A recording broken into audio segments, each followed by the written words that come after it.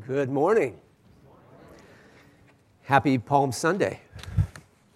And I guess I could say in a couple hours, happy summer. 75 today? Is that what they're saying? Okay, let it out. Hoo-hoo, you-hoo. That's okay. Quite a turnaround from a couple days ago, isn't it?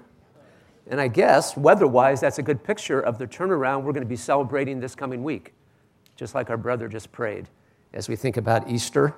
And I'm going to hopefully warm everybody up for that celebration you'll have as a church family next week. Now, last summer, if you were here, you might remember that there was a series that different people were invited to come in and talk about their favorite verses from the Bible and just how God had used those verses to impact them. Remember that? Okay. When I was asked to do that, the favorite verses at that time on my journey, which are the same ones that are the favorite ones today on my journey, were John chapter 13 through 16. So obviously I couldn't speak on the entire passage of John 13 through 16. That's 4 very long chapters in the Gospel of John in the New Testament. So I couldn't speak on that.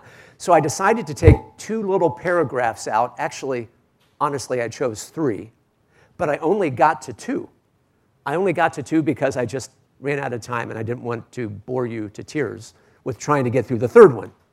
So today, because that 3rd one really relates to what the celebration we're looking forward to this week is all about, big turnaround between Palm Sunday, Good Friday, and Easter, and all the events that were unpredictable from our perspective, not from Jesus' perspective, but from our perspective, I've decided to, I guess you could say, finish up with that passage.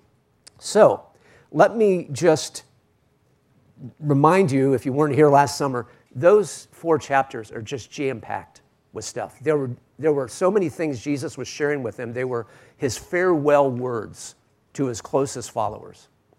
And he was leading up to, obviously, the crucifixion. He kept telling them it was coming and it was starting to soak in. And right toward the end of that conversation, he shared some things with his closest followers that I think are critical. And it's just my personal opinion that the rest of everything else revolves around what he shared in these few short sentences that really build on each other. And that's what we're going to be thinking about this morning in a minute. But before that, I wanted to take us back and think about how the evening began. The evening began, of course, they were celebrating the Passover. Palm Sunday was several days prior. Jesus had spent, after Palm Sunday, Monday, Tuesday, and Wednesday, teaching in the temple courts and mingling with people, and there were a lot of interactions recorded in Matthew, Mark, Luke, and John. And then on about Thursday, he tells the disciples to get ready for the Passover. He sends them into town and tells them, hey, you're going to find that somebody's waiting for you to make reservations, okay? So Jesus had divinely made reservations in advance, and the disciples found it just as he expected, and now it was Thursday evening. So this is the night before Good Friday. Of course, the disciples didn't know it was going to be Good Friday yet, right? So it's the night before Good Friday, it's Thursday evening, and Jesus kept telling them, this is hours away. This is coming. It's happening now. And this will be the last time I have this kind of celebration with you until that day in the distant future. And they were reclining at a table, not like the portrait in Leonardo da Vinci's depiction, where it was a big, long table and they were all sitting in chairs. But they were reclining at a table that was probably maybe 2 feet off the ground-ish. And they would kind of lay on the ground and lean their elbow on it, and they'd eat and they'd hang out and they'd spend time with each other, and they celebrated the Passover. And this is early in the conversation before the passage we're going to look at here in a few minutes. But it's so important that what Jesus did and what he communicated to his closest followers and to us at that point in time, I really want you to focus in on this. Even if you have heard about this before and you've thought about it and wondered about it, I want you to kind of wipe your mind slate clean and picture in your mind being in that room. I want you to picture being reclining at that table.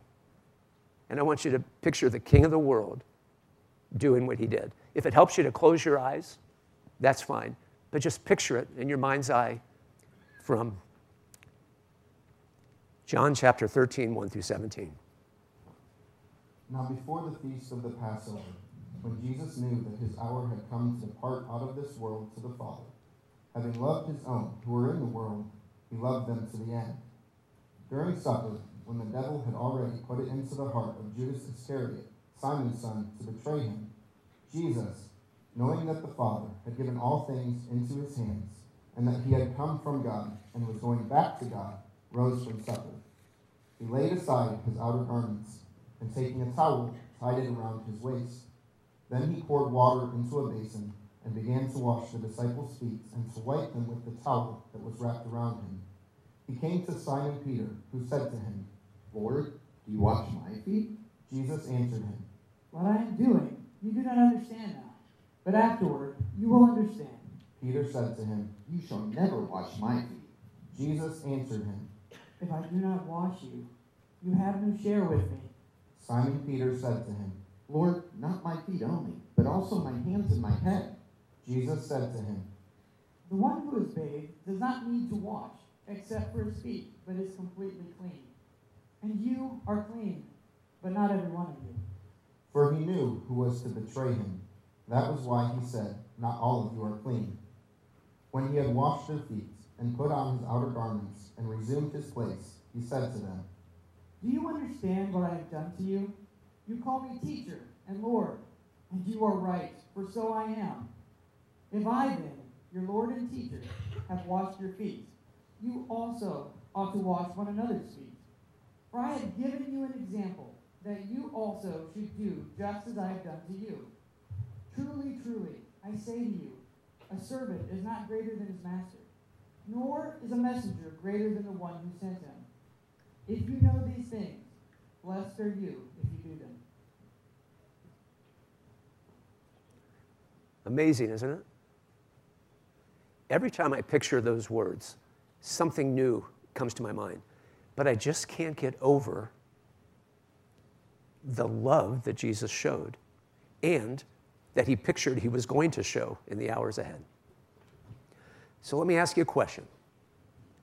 How would you have responded if he had come to your feet? You ever wonder that?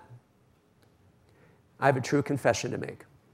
I tend to be hard on the disciples, especially Peter. But the more I grow and the more I journey next to my Savior, the more I realize, you know what? If I were there, I probably would have been more confused than the disciples were. I probably would have been more stubborn than Peter was. I probably would have absorbed less than they had absorbed, even though they had walked with him for the better part of 3 years. And just like them, I would not have seen it coming.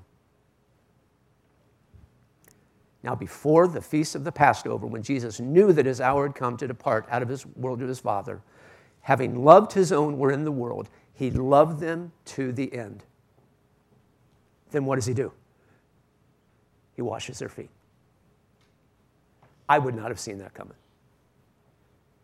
I would have been expecting something a little bit different. Like, okay, here's the timeline, fellas.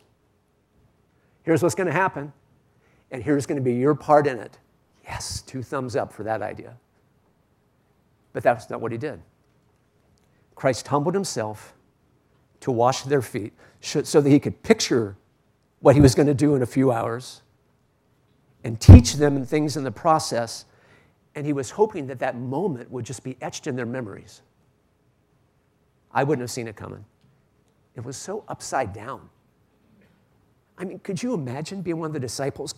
He comes to your feet. He's the one who spoke the universe into existence, and so he's the creator of your feet. And he's washing them.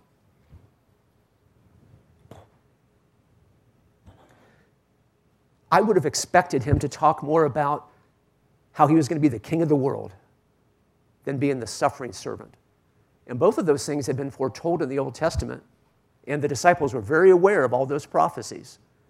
But I wouldn't have seen the suffering servant coming like that.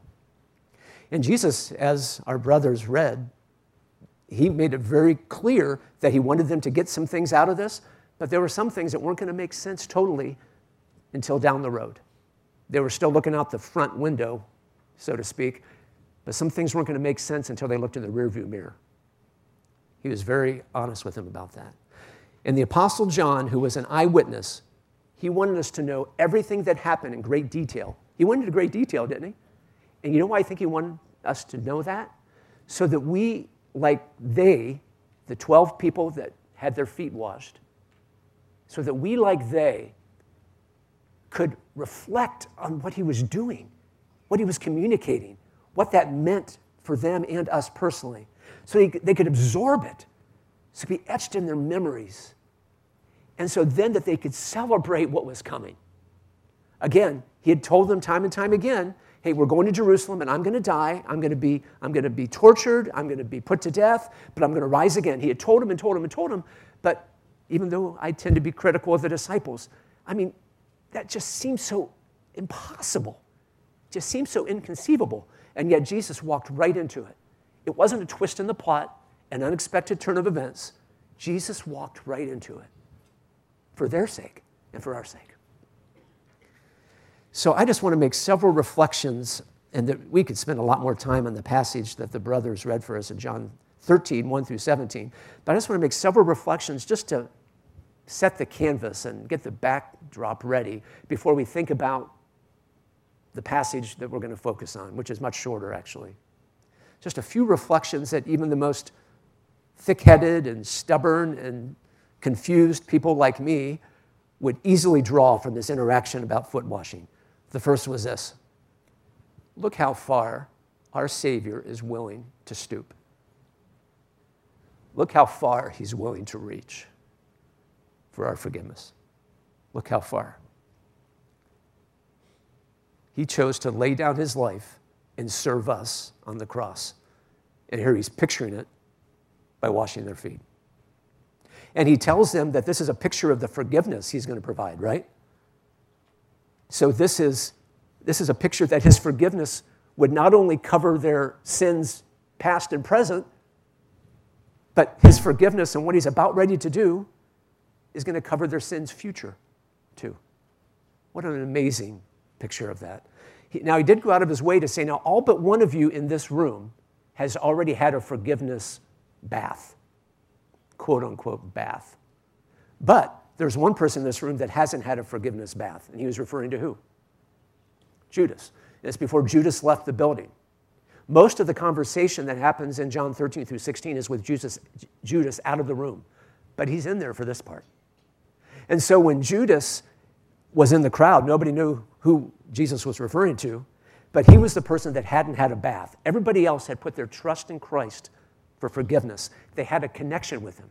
They had a relationship with him by entrusting their hearts for forgiveness to Jesus. So when he comes to Peter, he makes something very clear to Peter.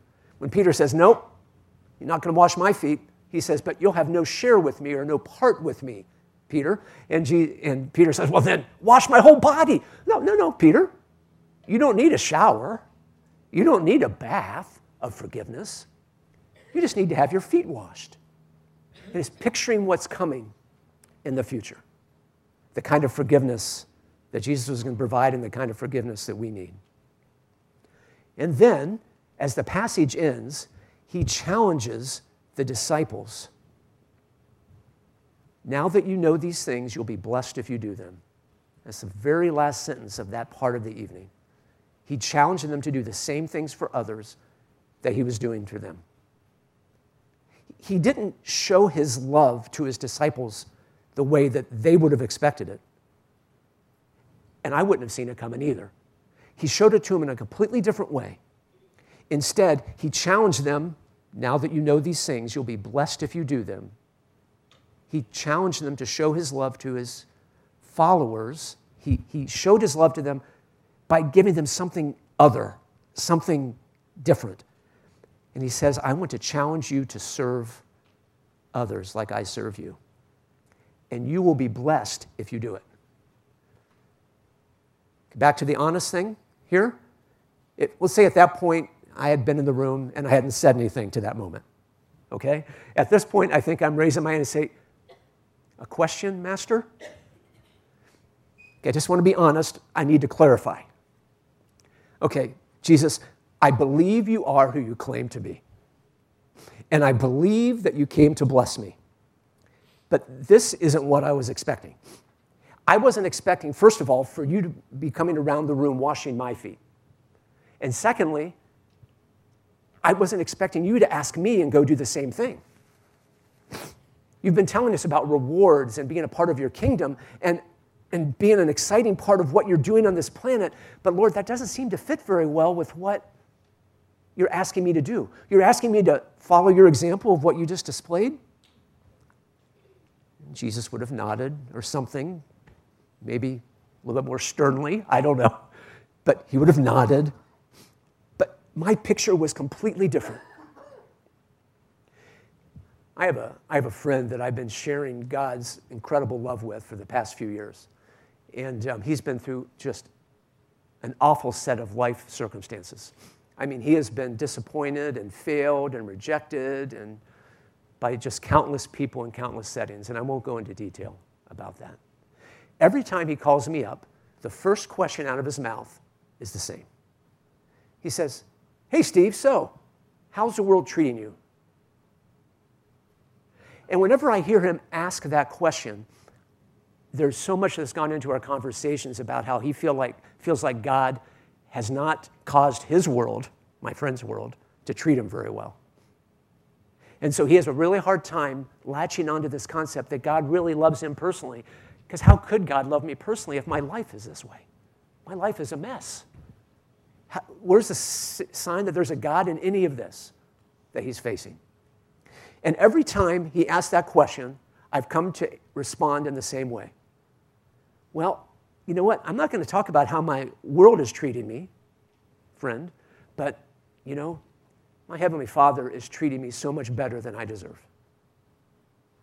And every time I say that, it's not just to try to urge him to thinking about God's love in a different way, but it's to remind myself of the same thing. It's to remind myself that, you know what? I kind of expect that when Jesus says, "I'm going to bless you and I want you to experience something," that it's going to take the form that my list would be. And that list would fit under the category that my good friend asks me about all the time.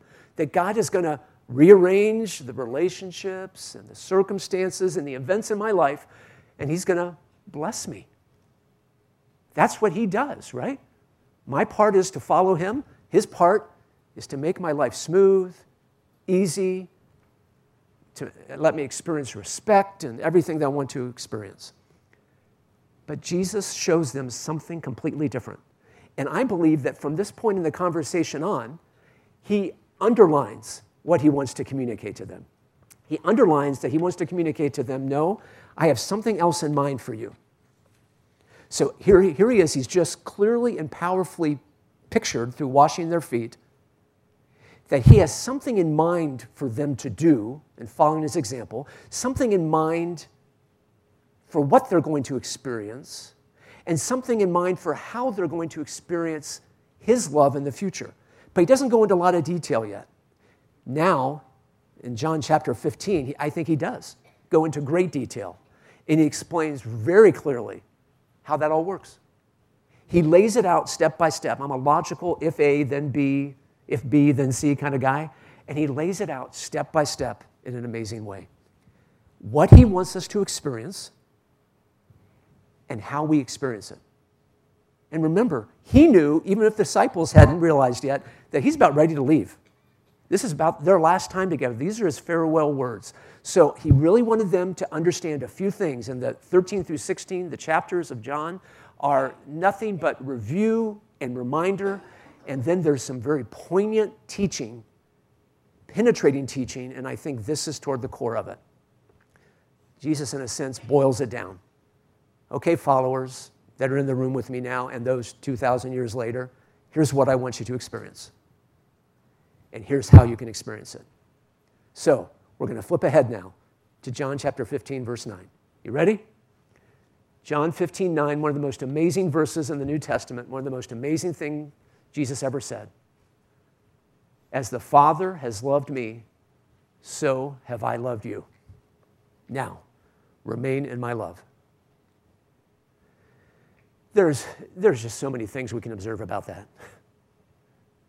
That the creator of the universe, who is now going to become the savior of mankind, says, as the Father has loved me, so have I loved you.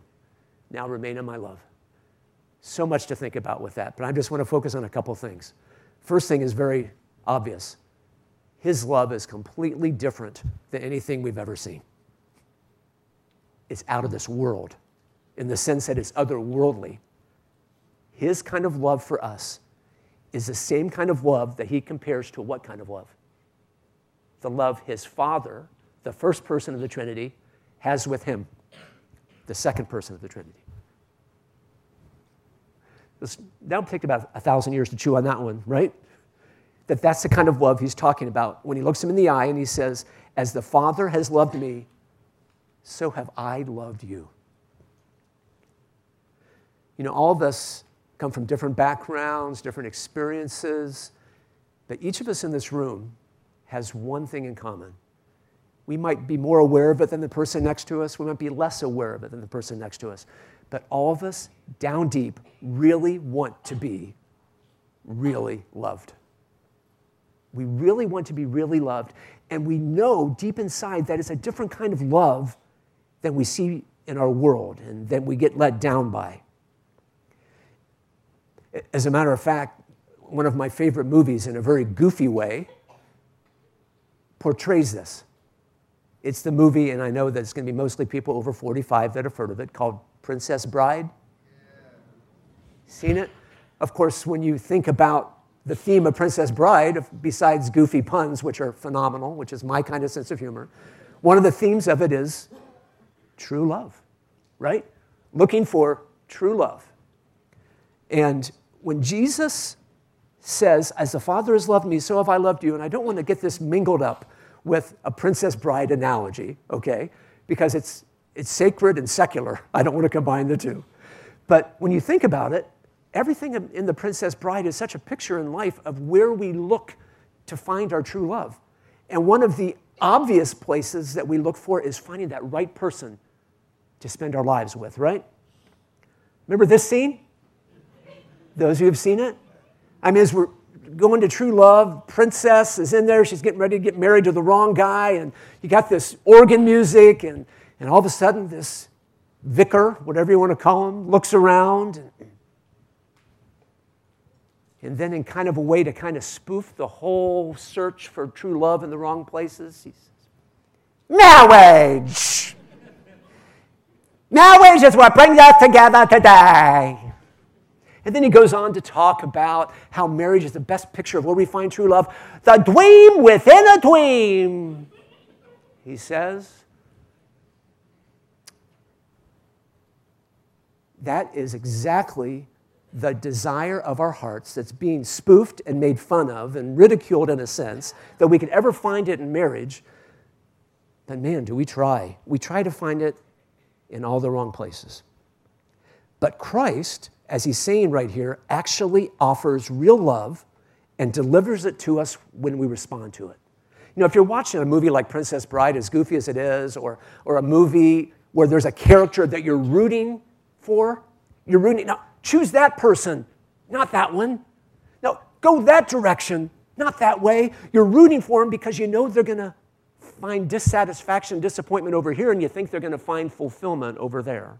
You know that feeling when you're watching a movie? Some movies a little bit more profound than Princess Bride. But what Jesus is telling us is he really wants us to experience this love. And you know that word remain? It's an interesting word. If you have another translation, your word might be abide. As the Father has loved me, so have I loved you. Now remain in my love. I think the best way to translate that word remain, which doesn't happen in one English word, is to say something like, stay close to my loving heart for you. Stay close to my loving heart for you. That is what he wanted his disciples in that upper room to remember and to taste and to experience. I want you to remain close to my loving heart for you. I love you in this otherworldly kind of way, and I want you to know it. I want you to taste it. And when we think about that, we have all sorts of resistance in our hearts, all sorts of roadblocks, like, that's too good to be true. Well, in a sense, it is. I mean, how could a God who knows everything about me still love me like that. It is too good to be true. Oh, man, I feel such shame because he loves me that way, and I've been so hardened to him. I've been so reluctant to respond. I don't treat him in any kind of a sacrificial way that he has treated me and displayed his love for me. All sorts of shame gets in our way. And then, like in the upper room, he doesn't show his love the way we expect him to show it. I mean, because the way we measure how other people love us is what? How they treat us, how they respect us, how they make us feel. He doesn't do any of those. In our minds, it would be like, okay, Lord, here's my list, my basics of how I would really know that you love me personally. And he says, well, I'm going to love you the way you need to be loved instead of the way that you think you want to be loved. And he washes their feet. And he goes to the cross. In John chapter 15:10, the verse that follows this immediately, he begins to tell us, okay, here's how you can experience it. And I really encourage you to reflect on this because this has taken me really a few years for this to even begin to soak in to my thick skull. But when he says, as the Father has loved me, so I have loved you, now stay close to my loving heart, he doesn't just leave them hanging, not knowing what that looks like to do that. Look at what he says. If you obey my commands, you will remain in my love. You will stay close to my loving heart, just as I have obeyed my Father's commands and remain in his love. How do we experience this love, this otherworldly kind of love that he offers? Well, to stay close to his heart, we've got to do what? We've got to obey. Right? Now, I was raised in a home where it was taught and thought that obeying God was the way that you got to heaven. Some of you can relate to that. Others of you, that's the weirdest thing you've ever heard. But that's what I thought.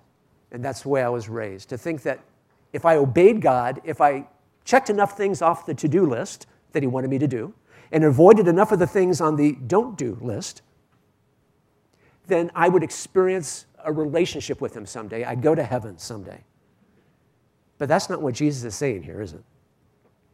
He's saying, to experience my heart, you must obey. And when you think about it, if we choose not to obey, we're doing what the old song said.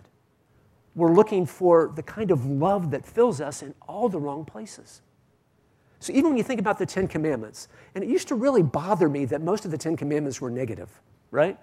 Because 7, 8 are don't do this, 1, 2, 3 are do this. But it's like, when you think about every don't commit adultery, don't steal, every don't do is telling us don't look for what you're looking for in life in the wrong places.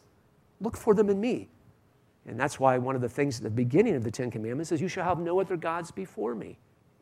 Seek me, look for me. I'm the one that loves you with that otherworldly kind of love. So I believe in these verses, these words, these two sentences, Christ gives us the highest motivation possible for obedience. If you obey my commands, you will remain in my love, just as I have obeyed my Father's commands and remain in his love. So not only is he giving us a high motivation, he's comparing how he wants us to stay close to his heart to how Jesus stayed close to his Father's heart. He said, that's just what I did with my Father. I didn't obey because I was going to lose my relationship with the first person of the Trinity. I obeyed because I want to stay close and experience his love for me. The highest motivation of all. Unfortunately, like I said, before I trusted Christ as my Savior, I had a lot of wrong ideas about where obedience fit in. Pleasing God, doing what he wanted me to do, living life his way. A couple empty motivations. I shared one with you already. I used to think if I obey God, I will somehow earn his forgiveness. Somehow, some way I'll earn his forgiveness. And then later, after I trusted him for forgiveness, I thought, okay, now that I have been forgiven, now that I've allowed him to wash my feet, now that I've trusted what he did on the cross for me, taking my punishment on his shoulders and believing that that was enough for him to do that for me was enough to take care of my sin problem, Now, all I got to do is obey to hang on to it. Because if I don't stay close enough to him, if I don't follow the rules enough, then he's going to say, okay, I gave you a chance. See ya. And cut me loose. That's such an empty idea. It has nothing close to what Jesus is communicating. But God does give us, through his word in different places, God-given motivations to obey. One, and you can look at this verse at some other time, we won't dwell there, but one is to express our gratitude to God. Because I've done this for you, do it for others. That's found all the way through the New Testament. And that's a whole different motivation for obedience, isn't it? Than trying to earn a good standing with God or trying to hang on to it. Second God-given motivation is this: to show God I really do love him. A couple times in the upper room conversation and before, he said, if you really love me, you'll obey me. And he's saying something so much deeper and richer than, if you really love me, you'll keep the rules. He's saying, if you really love me, you will stay close to my loving heart, and you will display to me how you feel about me and how you're committed to me. And of course, I think the highest motivation to obey is right here in John 15, 9 and 10, to stay close to his loving heart for me. And what's great is he builds one more statement, and three more sentences on top of that. Look what he says next. I have told you this, what he's just said, right? I love you this much. If you obey me and you'll stay close to my loving heart for you and experience it. And I've told you this so that my joy may be in you. And your joy may be what? Complete. This is how we're going to experience what Jesus wants us to experience. We're surprised by joy, like C.S. Lewis used to write, when we depend on him and give ourselves away to other people. Then after this, he says, he goes from commands plural to commands singular, the next statement. My command is this: love each other as I have loved you.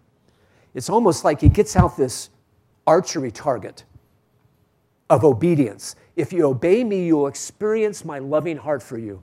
Here's your target. And now he's zeroing in on the bullseye. The bullseye is the kind of obedience, the kind of living life his way, that finds us loving each other just the same way he loved us.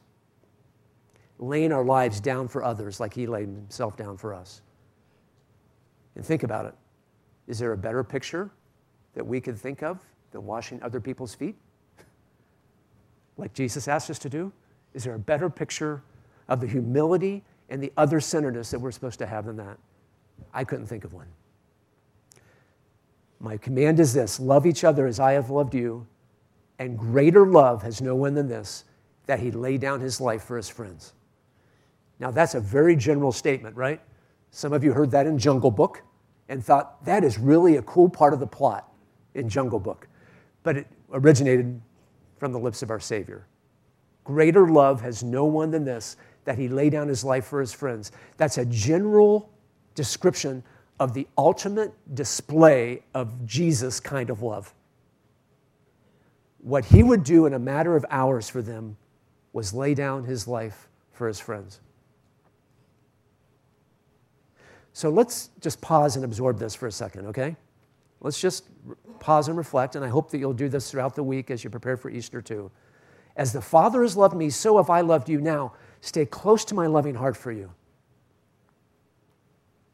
We are so moved when we think about the kind of love Jesus showed for us, when we see it pictured on this planet, right? We are so moved when we read a story about a soldier who throws his body on a grenade to save somebody else in his company. I'm moved, are you? I'm moved when I read a story about a mother who's giving birth, and there's this moment where she has to decide that either they're going to save her or save the baby. And she decides to give up her life for the baby's sake. I'm moved by that. And the reason you and I are moved by stories like that is because that gets right to the heart of somebody looking out for our interests with abandonment of their own, laying down their life, laying down everything for them, for you, for me, and giving up everything of their own. And that's why when Jesus suffered on that cross, we are moved because that is the kind of love that we're built for, that we long for. And folks who are loved like that are changed. The soldier whose platoon mate gave up his life for him, you ever heard them tell a story? They're changed. A child who realizes later in life that their mom could have chosen the mom's life over their life as a child, they're changed. There's something that's moved deeply within them. And so when God says, I love you, and he says it to each of us, he is using that word love in an otherworldly, completely different kind of a way. And I just want you to think about that for a second. Do you believe that? That God loves you personally? And by that word love, that means something so much more than you could ever dream to be true. So much more than what you could ever long to be true. It's so much more than God looking you in the eye and saying, you know what? I like you. So much more than that. It's so much more than him saying, you know what? You make me happy most of the time. That's not what he looks into the eyes of your heart and says. He looks in the eyes of your heart and my heart and he says, I love you. I am sacrificially committed to you, to your future, to your growth, to your character, to what's best for you, to your relationships. I'm committed to you. When God says, I love you, it means something different. And so when you think about it, we always use the phrase, and correctly so, God's love for us is unconditional. And sometimes that helps us to remind ourselves what that means. That means he loves us no matter how we treat him, no matter how we respond to him. He loves us anyway. God loves us unconditionally. However, our experience of God's love is conditional. That's what Jesus is saying right here. As the Father has loved me, so have I loved you, parentheses, unconditionally. Now remain in my love. There's the condition. If we're going to experience his love for us, even though it might be in a completely different way or form than we would anticipate, if we're going to experience God's love for us, it's conditional. It's up to us. We've got to put our hearts in play. Now, you might be thinking, okay, Steve, but he's talking to his 12 closest followers. These guys have given up 3 years of their life. Are you sure that this has to do with us? I've asked that same question. And the writer of this gospel could not have made it more clear in the whole gospel that the answer to that question is absolutely yes. Everything Jesus is communicating to them, those 12, on that night, Thursday night, the night before Good Friday, he communicates to us. And here's just a few verses to remind us. John chapter 1, verse 12. He starts out as, you could call it the preface to the whole book. He says, yet to all who received him, talking about Jesus, to those who believed in Jesus' name, he gave the right to become children of God, which really is the ultimate invitation. You and I are invited into God's family. He literally invites us to be his sons and daughters. At the end of the book, toward the end of the book, he says, but all these things are written that you might believe that Jesus is the Christ, the Son of God. In other words, believe he is who he claimed to be. And that by believing you might have life in his name. So if the ultimate invitation is to be part of his family, the ultimate offer is life, personal fulfillment, satisfaction, a forever kind of quality of life, merely by trusting in who Jesus is and what he did for us. And when we accept that, how great is the love the Father has lavished on us. Lavished is a word that doesn't really communicate the breadth of it. It's almost like being drowned to life instead of drowned to death. How great is the love the Father has drowned us to life, that we should be called children of God. And that is what we are, children of God. When we allow him to forgive us, when we trust him for forgiveness, he overwhelms us with his love. As the Father has loved me, so have I loved you. Now remain in my love. So many things to reflect on, but I just encourage you as you head into the Easter week to maybe choose at least these three, if not more. The first one is this, that God's love for you is personal. It's personal. He loves you. He loves you deeply. He loves you passionately. He really loves you in a way that you've never been loved before. Second thing we can draw out of it is that God's love for you is different. If nothing came close to demonstrating that, washing the disciples' feet, dying on the cross for their sins and our sins, that pictures just how different it is. And you might be sitting there at a different points on the spectrum. You might be saying, you know, I'm not real convinced that God loves me. I can see how he loves other people, but I'm not real convinced that he loves me.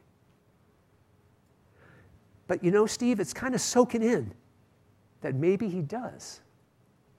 That's what he wants us to do. He wants us to let it slowly, consistently soak in, that he loves us. Maybe you're somebody who's convinced of it, but you're not living the kind of life of drawing close and staying close to his loving heart for you by obeying, by living life his way, by keeping your heart in play to experience that otherworldly kind of love he offers you. Well, then, you can reflect on that. But there's a question as we think about the fact that, I'm getting it, I think, that God's love is personal, which includes me, and God's love is different, which means I'm going to experience it more deeply and differently than any other kind of love that's offered me, and all the kinds of love that disappoint me. But we're left with a question. Can he deliver it? Can it really get through? Can it really reach me? Or is God like some very caring grandfather in the sky who's in his rocking chair looking across time and eternity to us and saying, I wish he knew, I wish she knew how much I cared? Can God really do something with it? Will it reach? Will it penetrate? Will it impact? And that brings us to our third and final reflection. God's love for you is powerful.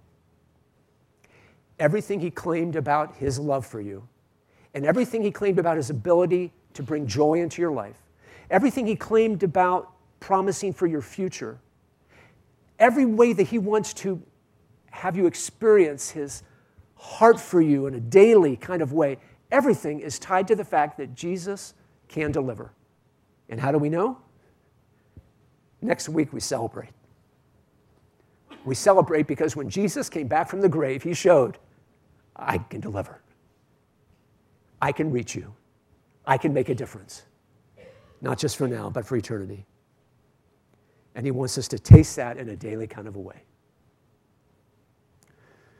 If you could close your eyes and just reflect with me as we get ready to pray and as we sing a song of pre-celebration for Easter here in a minute. When you think about that, no matter where you are, if you're already convinced and you're a believer and you've trusted Christ as your Savior, or if you haven't, or where you are on that journey, do you really believe that God's otherworldly kind of love for you is personal? That is for you. Because he wants you to. And do you believe that it's different? It's not going to disappoint you like the other kind of loves that have been offered you in your life have disappointed you? And do you believe that it's powerful enough to reach you?